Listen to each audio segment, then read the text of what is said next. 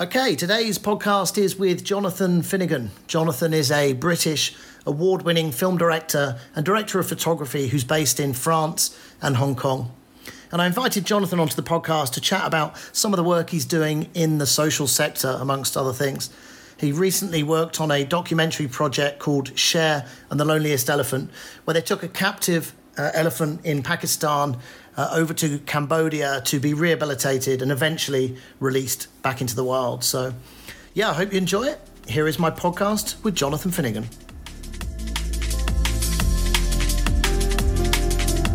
It's been a while. It has been a while, a few years, hasn't it?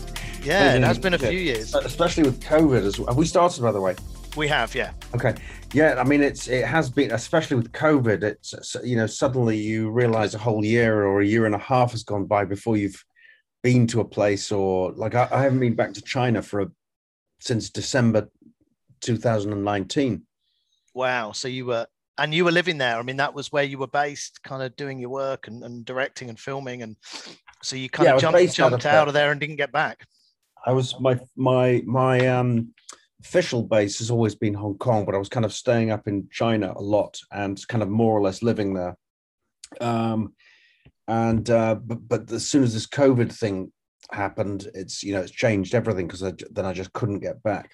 But yes, I was up there. I've always wanted to live in China because I 20 odd years ago, I started doing documentaries on China and started to learn quite a lot about its culture and its geography, its history, its people. And, traveling there just made me fascinated with it. And then a few years ago, I just realized, what, if I don't go now, when am I going to go? So I know quite a lot of people in Shanghai. I had been working up there quite a bit. So I decided to move from Singapore and try out Shanghai, which was great. Really enjoyed it.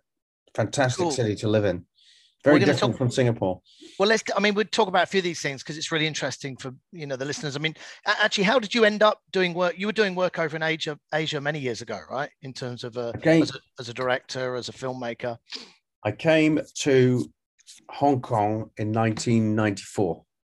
Okay. With a job at Star TV in Hong Kong, which is part of News Corp. It's part of Sky, Fox, that family of TV companies, which now been bought by Disney, I believe. But anyway, so back in 94, yes, it was Star TV. It was a very sort of enterprising, multi-channel TV platform that, was very enterprising in nature. It was breaking new ground back in those days. And it was full of very enterprising people, high quality individuals as well. I mean, I just learned so much being there over about 8 years. And it was a great place to work. We broadcast from Hong Kong at Clearwater Bay, all over Asia, as far as the Middle East in one direction, as far as I think you could even get it in Australia, at that point, in Japan, Korea, China, India, everything in between. So it was, and my job was head of network production services. So I serviced all the channels, all the senior management for any projects that were kind of special projects. And so we got reasonable budgets to do things and quite a lot of creative leeway. And then I sort of went off and shot things in places like India and China and Indonesia and so on for weeks on end. It was great. I mean, it's still exciting doing that stuff now, but I think back in the mid-90s, it would have been a lot more exciting because, it was different then. People were flying around, but now, taking COVID out of the picture, because obviously the last year is different again, but back in the 90s, it must have been really exciting doing that work and jumping around the region and working on different projects, I imagine. Well, it was. I mean, I was less traveled back in those days, so it was all much newer to me as well. I still find it exciting, by the way. But, there were so many places I had never been back then. And for example, going to India in those days, in the sort of mid 90s, was a much different experience than it is now. Certainly when just the arrival, back then, now they've got brand new airports, which are world class. You look at Mumbai airport, it's unbelievable. Delhi airport, the same. But back in those days, they were ramshackle, sort of old really I was there in the mid-90s. Kind of I remember it in the mid-90s. I remember that airport. You come out of the airport and it's just total chaos in front of you. And the first time you go there, it is quite overwhelming. And the smell of the place hits you. I don't mean bad smell. I just mean a smell, it just has its own smell. Same with Indonesia. And it's just this massive humanity greets you, and it's just total chaos. I remember arriving in Delhi, and I think the first, because I went to India, I think I got there in 92 or something it was. I went on a 3-month trip, first time out of the UK, hottest day in India, pasty ginger lad, dropped in Delhi in 45-degree heat. It was just, I mean, it was, you can imagine, because if you were around those places at that time, it's pretty kind of manic sensory experience, right? Being dropped into India. Sensory overload. Yeah, for sure. When you get to India. And of course, I mean, I was going to leave this till later, but let's chat about it now as we're on that part of the world. Of course, you just kind of been back there. I mean, not India, but Pakistan. And I watched, Son, my girlfriend, I watched your most recent documentary last week, which was great. The Cher and the Loneliest Elephant. Did I get the title right? I did. You did. Which was, I mean, it was great. Interestingly, it had us a bit teary. And there was a couple of things. I mean, actually, for me, although it's Cher and the Loneliest Elephant, the real character actually was the Indian chap that became, really kind of befriended the elephant, and was, I mean, there was a number of people in that team. But maybe before I talk about it too much, do you want to just give us a quick brief on what it was about and how it all came about? Okay, so to answer, I'll break that into two things: then what it's about versus how it came, and then how it came about. So, what it's about? It's about the saving of Kavan, who's a 35-year-old elephant in Margaza Zoo in Islamabad, Pakistan.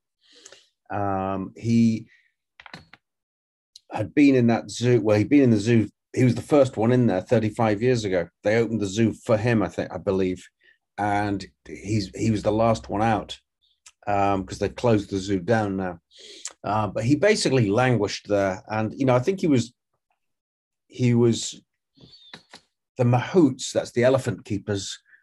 Some of them, I think they thought they were sort of treating him well, but they just don't have the expertise really to know. They think that whipping them with a stick to get them to do stuff is okay, but it's just not. And then they gave him an elephant partner from Bangladesh, but she died because she was in chains and the gangrene set in, it went through her body and she died. So he was on his own for at least a decade after that. And then they put him in chains because he became depressed and a little bit violent, and not surprisingly. So really the story's about his rescue, but the bigger picture is, about elephants in captivity in the first place. And then the bigger picture yet is wild animals in captivity in the first place. So that's kind of more or less what it's about. The drama unfolds over about a period of about 8 weeks prior to the actual rescue. The day we actually got him out of Pakistan by plane, and I was there the vets had been there, they were there already, and I got there with my film crew. We shot locally with a local film crew as well, and they were my support team, and we were there every day for 8 weeks until we got him out. And obviously there's some days which are big days, some days there's not so much to shoot, so we might have only gone to the zoo for an hour. For example, there was one Sunday where there wasn't much. Dr. Amir went there, but I didn't necessarily film him that day. It was pouring with rain. It was very a miserable day. It was the only day we got like that really in the entire 8 weeks. And so visually, I just wanted to get something a bit different from the zoo. So we just went there and filmed for an hour and a half or something, just got some shots of Kavan swaying, the rain falling on his, in the puddles, and dripping off the fence and some imagery like that. And then a much more substantial day would have been the move day itself, which we were there at 7 a.m., filmed there all day till he was basically in his crate and ready to be taken from the zoo. Then we filmed the move from the zoo to the airport, the tarmac, the getting the crate into the crane, and then the plane took off at 4 a.m. the following morning. So it's a big day. And then I didn't sleep on the plane. I was just filming. I wasn't filming every minute of the journey. There wasn't a huge amount to film, but that was a very big shooting day. So the days vary. Were you on that plane? Were you on the same plane? Were you with the elephant? Yes, there was myself, Dr. Amir, who is Egyptian actually. So Dr. Amir and his team, which was one other vet, his assistant, and a media guy. So there's 4 of them plus me, and then the Russian pilots and there, like a couple of crew members. That's it. We were on the plane with the elephant, and we were just in the same space with the elephant. He was just right beside me, basically. Yeah, it was a great. I mean, when you shoot something like that as a director, I mean, in a project, I mean, are you kind of emotionally involved in it in the process, or are you just attached and shooting it as a documentary? Is it a bit of both? I mean, do you take something away at a heart level with a project like that? Oh, big time. I mean, you can't be there 8 weeks and see the development of the story and all the difficulties they went through, all the challenges they faced, and not be, you start by sort of, being a little bit shocked by hearing things or surprised by hearing things, and you're having a dinner with these people after, at the end of the day, or a drink or something like that. And you start rooting for them. You want it to succeed. And then you start to see things like the bond of Amir and Kavan. And I remember when I interviewed Amir at the end, just as he was about to say goodbye to Kavan, and I was so emotional, I could hardly get the question out. That was the part that really made it worse for him. That was the part that hit, I think, someone I watching it. That was when it was good from a TV point of view, because you really saw the realness of it. Do you know what I mean? I mean, you genuinely could see he had a real connection to this animal, and yeah, it was emotional. I did wonder. So you were doing all the questioning? Were you behind the camera? Were you questioning? Were you directing? What was your kind of element to those parts of the story then? I did all the interviews. So I was asking all the questions. What I would do is I would just set up because I shot it as well as directed it. So you were holding the camera and directing, or you were directing and you had a first AD or another cameraman with you?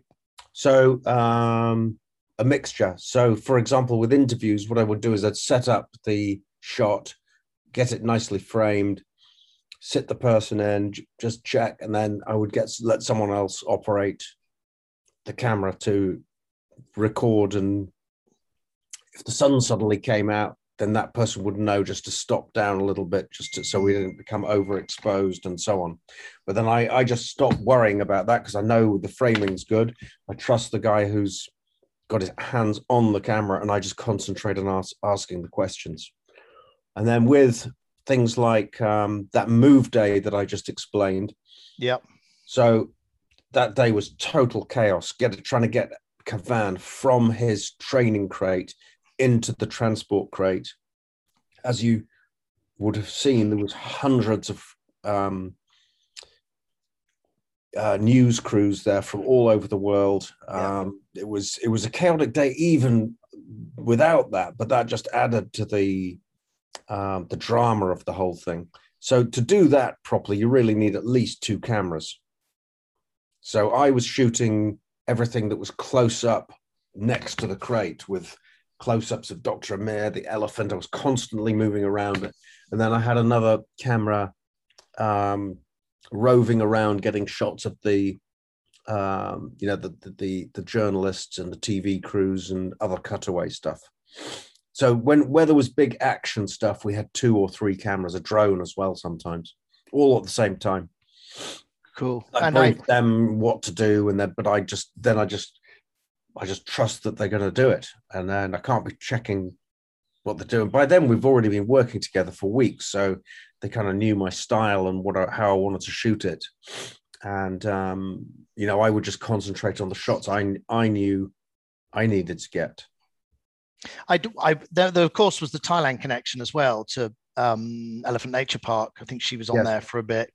Now I wondered whether there'd been consideration of the elephant coming. What was the Cambodia? Do you know, or is that another part of the story in terms of the decision to go to Cambodia? What was there? Don't think it covered why in the documentary, but was there a particular reason that it ended up Cambodia? It was just a suitable kind of national park for the elephant. I don't know the answer, to be honest. So whatever I say, I would be speculating a little bit. Fair enough. There is a connection between the Cambodia Wildlife Sanctuary and the Elephant Nature Park. Okay. Derek, who is Lek's husband, he's based in Thailand, as you know, at the Elephant Nature Park. But he doesn't live in Cambodia, but he is in Cambodia now. And he is basically he was the one that received Kavan and became responsible for basically rehabilitating him back from being a zoo elephant to a semi-wild elephant in a sanctuary.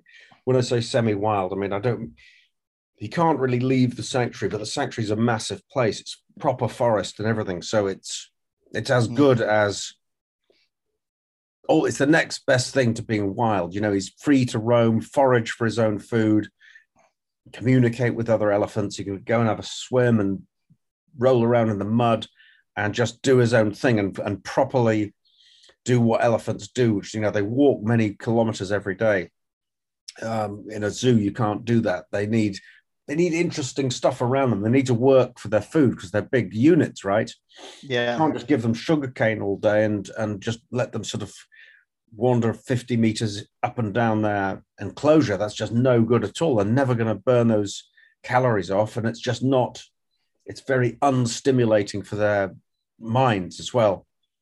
Well, it was, and that place was really well equipped because not only did it have all that national park, but they had this great kind of big enclosure and it looked like a staged process of reintroduction to wildlife. That's basically the quarantine. I think, I don't know if it's stage one of his rehabilitation. You can't just take him from being a zoo animal and put him in the forest straight away. He wouldn't know what to do. And they also need to monitor his health and his weight and his mental well-being and all of that. So it's a lengthy process. He got there I think it was the 30th of November last year. That was the day he landed in Cambodia. And he's still in that first stage. And stages 2 and 3 will, stage 2, when he goes into the next enclosure, will be, I think, at the end of May, beginning of June. And then might be another sort of 3 or 4 months, 6 months even, before he goes properly into the wild part of the sanctuary, where he will depend less.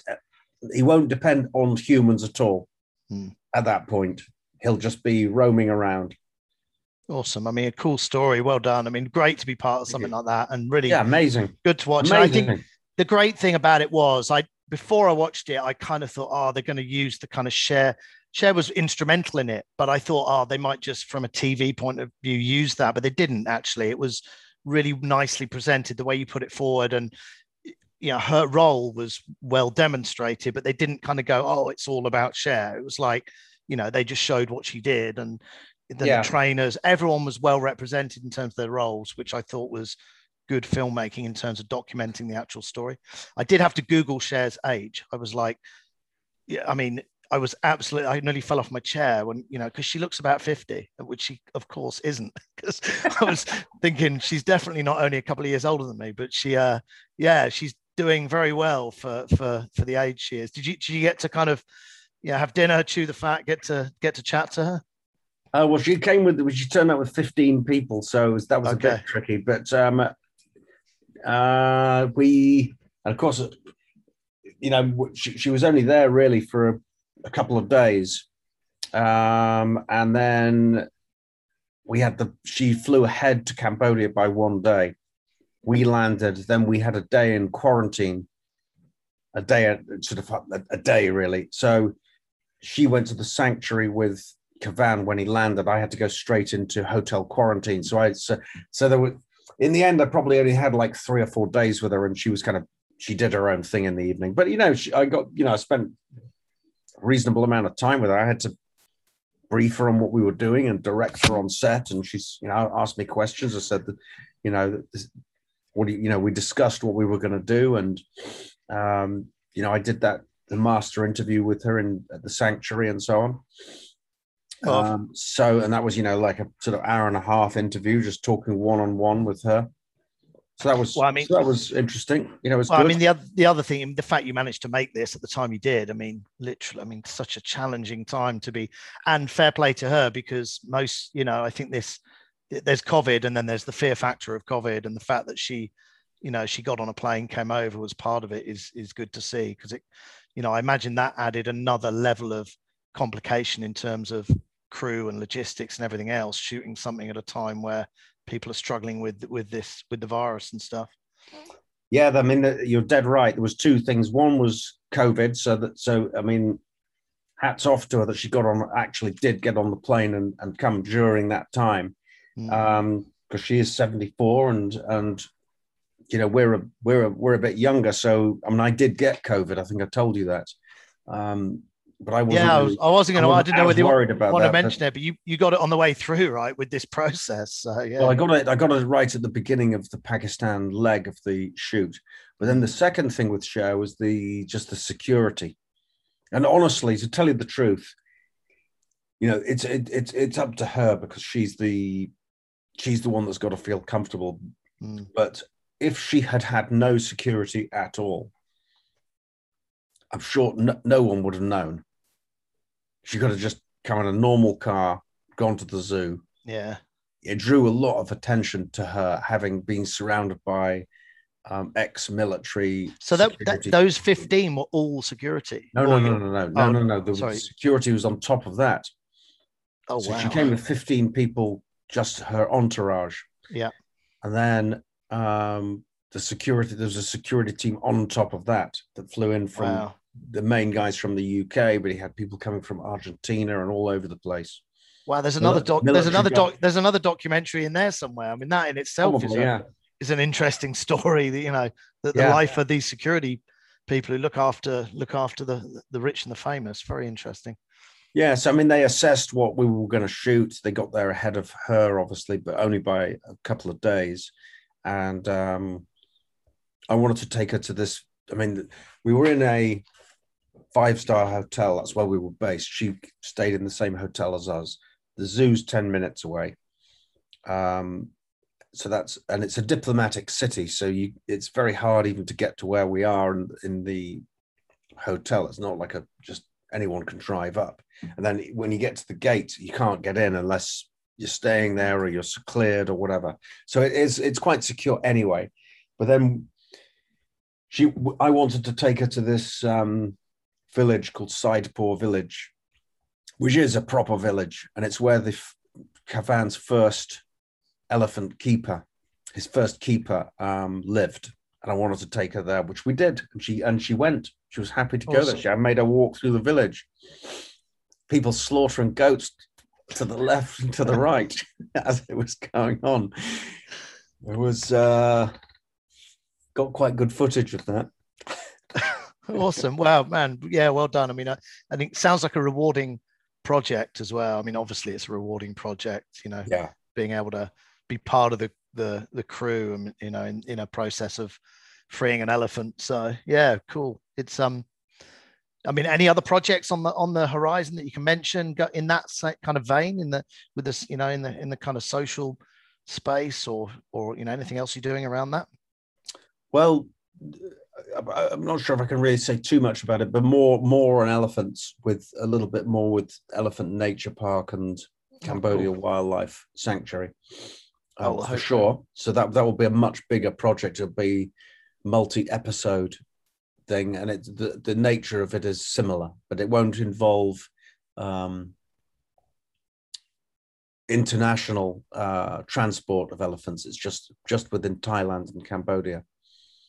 Cool. Well, it's So an that will be interesting, it's an interesting space. I mean, what you touched on before, I mean, that whole, when you just at the beginning of this conversation, or this part of the conversation, I mean, that this whole sector, if you want to call it that, I mean, you know, people now know it's not good to hit elephants. It's not good to ride elephants. It, you know, not everyone, but it seems to be kind of common knowledge. And these, you know, like the park in Cambodia, like Lex, I mean, there's two up here. I mean, they are everywhere now, which is great to see. There's been a whole kind of movement around elephant sanctuaries versus elephant riding. And I don't know where they'll end up, whether they will eventually, you know, put those elephants back into the wild, but the sanctuaries themselves are vast in terms of, you know, the size and the wildlife containment. So yeah, it's definitely an interesting space.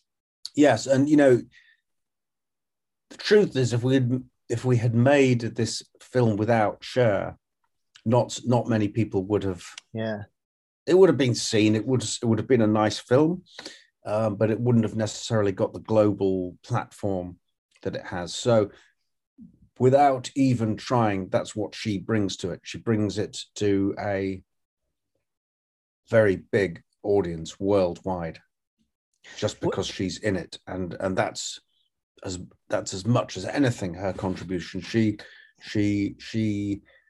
the level to which she brings it just brings an awareness to it, to the general public. People who kind of had half an interest in it would tune in and watch it and become more interested in it, and they would realize it isn't okay to ride elephants and make them paint pictures and stand on their back legs and do tricks and stuff like that. Yeah, it does. I mean, it's just, this is the reality of it, right? Of filmmaking. I mean, you get a big name, you know, it's everything, whether it's movies, whether it's documentaries, whatever it is. I mean, it just helps to, you know, get the audience, create the awareness, get the content out there, get people watching it. It does make a huge difference. You remind me, as you're talking then, actually, I hadn't had this as something to talk about, but it is interesting, which is you did some stuff around fighting as well, right? In China some time ago, the white collar boxing. Yes, boxing, stuff. yes. It's funny, I was just thinking about this the other day, because I don't know whether you watch the UFC, and it's that whole, you know, the whole fighting space during COVID has been, Dana White's done an incredible job of keeping that alive. But I know the stuff you did was different. It was what, the white collar boxing in China, is that right? I remember Shanghai, it in Shanghai. How was that? And Mike Tyson was involved in that, right? I've seen pictures of you with. He wasn't involved in it. I just met him because I was doing it, and he was interested to talk about it, and I met him a couple of times. And that was my introduction to boxing. Actually, I didn't know particularly anything about boxing up to that point, but I did that series, which was an 8-part series, and we shot the whole entire thing in Shanghai with people learning to box and then eventually fighting in a ring in front of, you know, 2,000 people. These are like the office lads, that one that they used to. Yeah. Well, I mean, they were just regular people. They were just like you and me, you know, but there was, you know, they were just, I mean, people who had never done boxing before, all of them. Except younger, maybe. Except younger, exactly. Yeah, I don't know if I'd be doing it right now, but exactly. So anyway, that was interesting. I really enjoyed making that series. It was good fun, and I think it turned out pretty well as well, actually. Oh, cool. I mean, you've been making content around the region for years. How's it changed? Like that's a big question, I know, because there's many elements to filmmaking, but is it, I mean, when you think back to the kind of mid-90s, you were saying, I mean, that's some time ago, the equipment's changed, the method of filmmaking's changed, the way of getting content out there has changed. I mean, you've kind of been through it and watched the industry change. And I don't know, and this is my perception as someone who's been in it slightly, but more on the outside. I mean, it feels for me the last 10 years, particularly, certainly on the selling side of media and how it's consumed, has drastically changed. And yeah, I mean, what are those changes you've seen? What's the good, the bad of that? You know, do you prefer it today? Was it better back then, or a bit of both? Yeah. God, there's so much in there it's hard to know where to start with that. Well, the bit that I know less about, so I'll kind of leave that part, is the sort of let me ask in a different way to make it easier. Then, is it easier to make? Is it easier today than it was 20 years ago? That's probably, that question could be answered in a number of different ways as well. Yes. I know. So it depends what you mean by easier. It's more accessible. So, just for example, just getting your hands on the equipment. When I was first shooting stuff even in the early 2000s, I made this documentary called Marco Polo for National Geographic, and all of that was shot on film. You have to have, so you can't just pick up the camera and shoot it yourself. You've got to have you need at least two people to just around the camera, and that's really small for operating a film camera, because the clapper loader needs to also be the focus puller as well if you're doing stuff with tricky focus pulls, and loading the film in and out, and it's heavy equipment, and it weighs way more than these modern cameras now. So, and shooting aerials, you really need to either get up in a hot air balloon or a helicopter. Now you just take a drone and it fits in your hand luggage. It's and the quality is pretty good. And you get a slightly bigger one, you can even fix different lenses on it. So you're not even reliant on just a big super wide lens. I mean, what you can do and the accessibility of the equipment, it basically means anybody could go out and make content. Yeah. When you say easy, it doesn't make it, the challenge of the storytelling is always there. So just because it's more, I think it means that a couple of things: a well-crafted, well-made, well-executed, well thought-through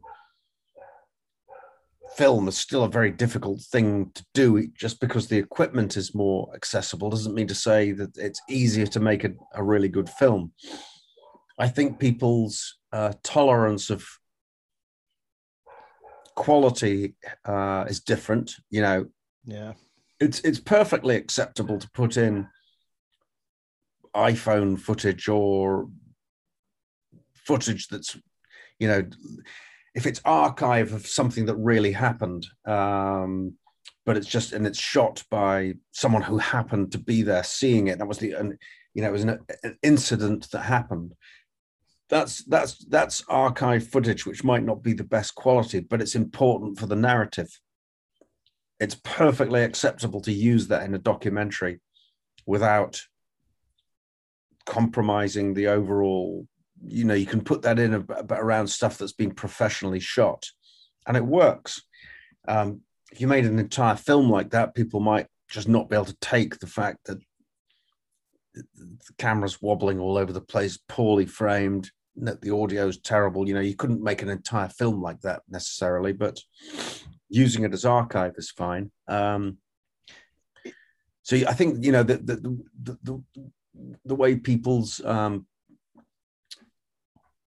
they sort of consume their content is very different from how it was, when we grew up in the UK, for example.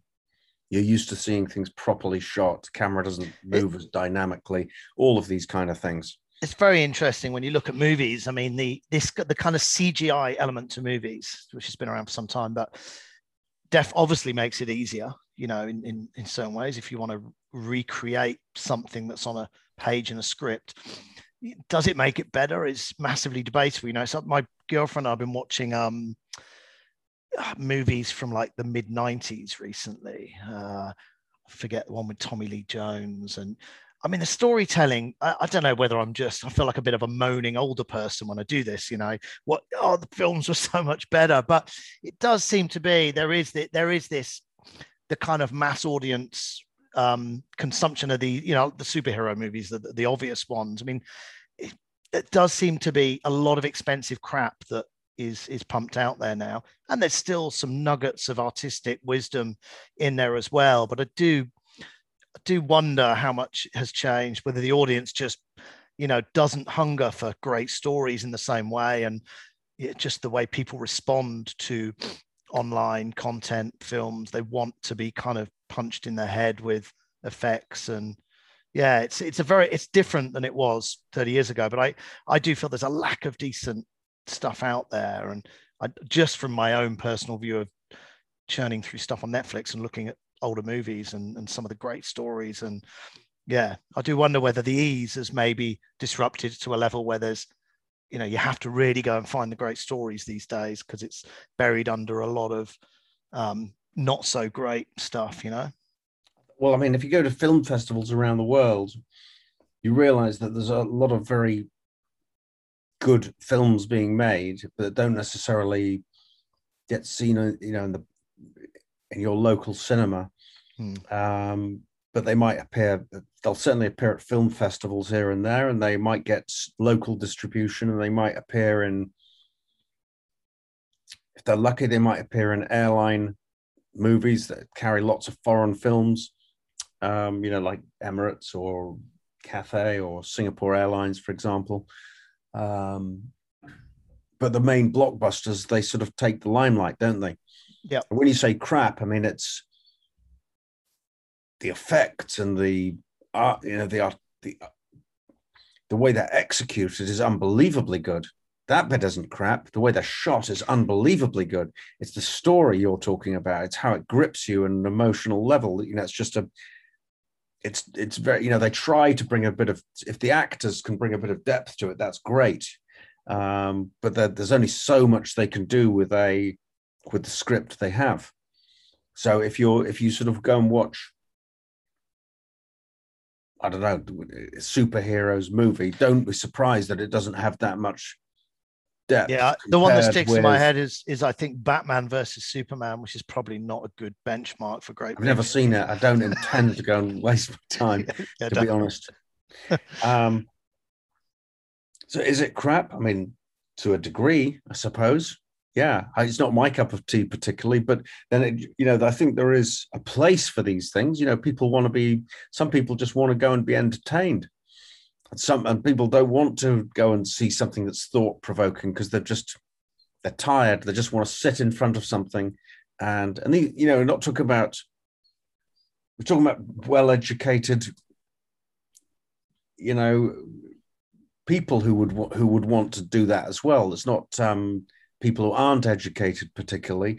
It's, you would see people of our age who have university degrees. All they want to do at the end of the day is sit in front of something and be entertained. That's it. Not interested in anything else. Plenty of people like that.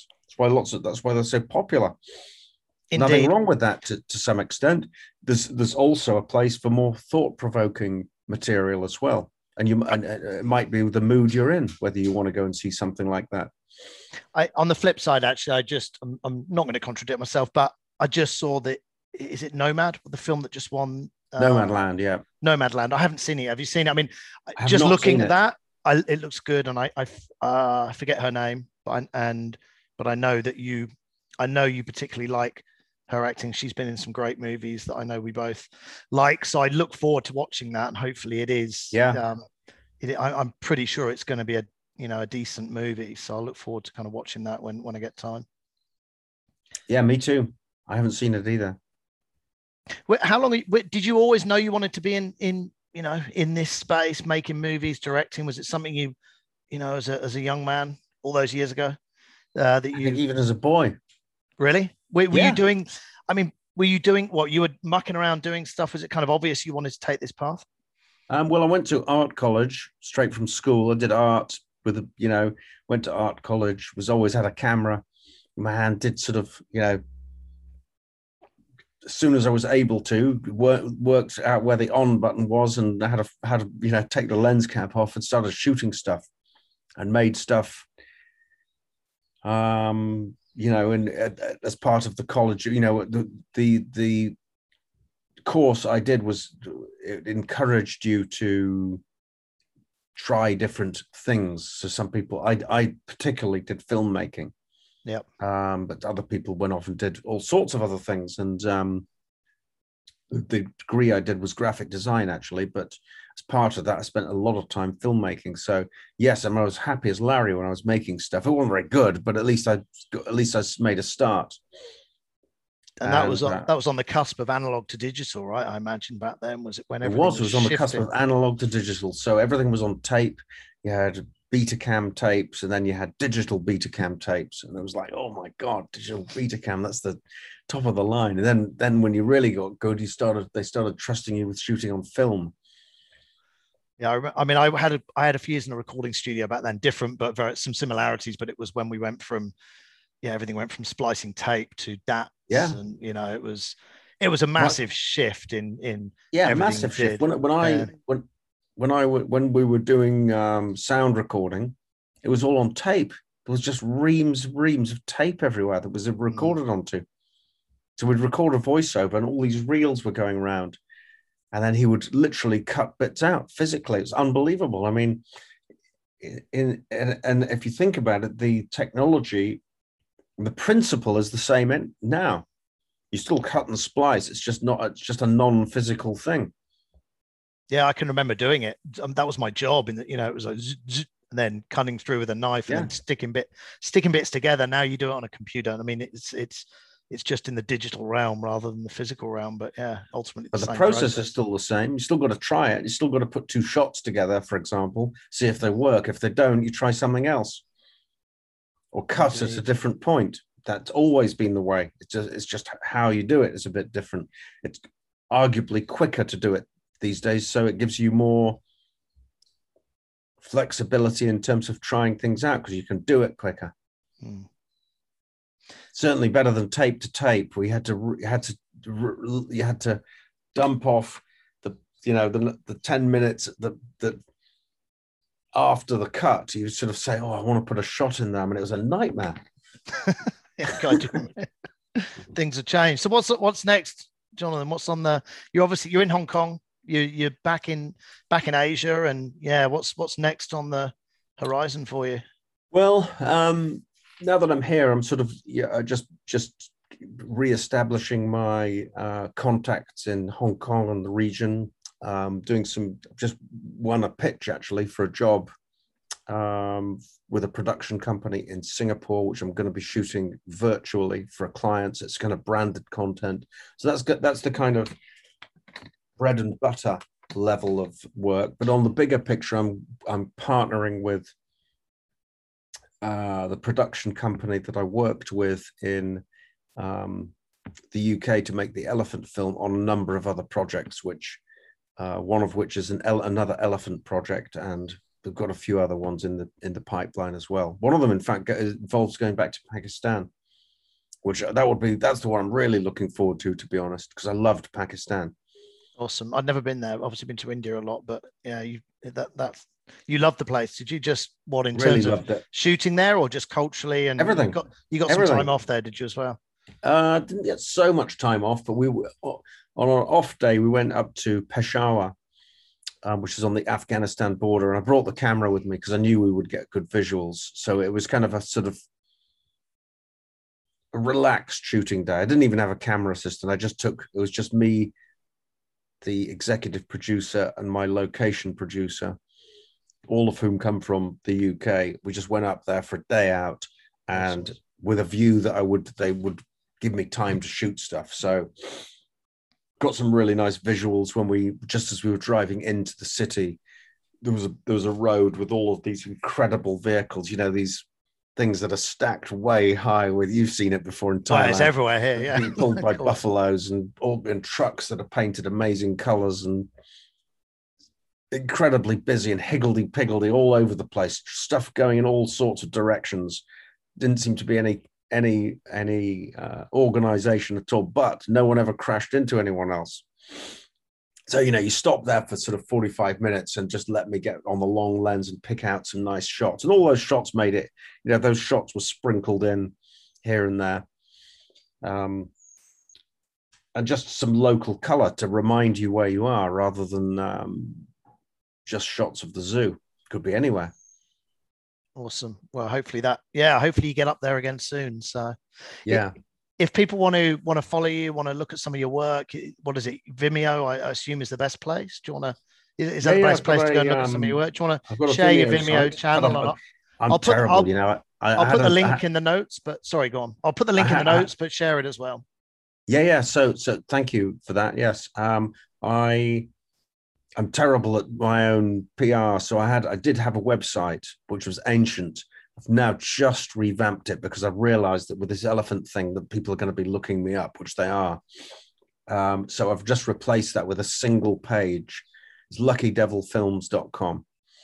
Cool. And if you go to that, you'll just see a single page with a link, a Vimeo link to the rest of my work. And on the front page, there's the trailer of my elephant film with Cher, and a review from Variety, and a short paragraph on who I am. But if you want to, then there's a link, the Vimeo link.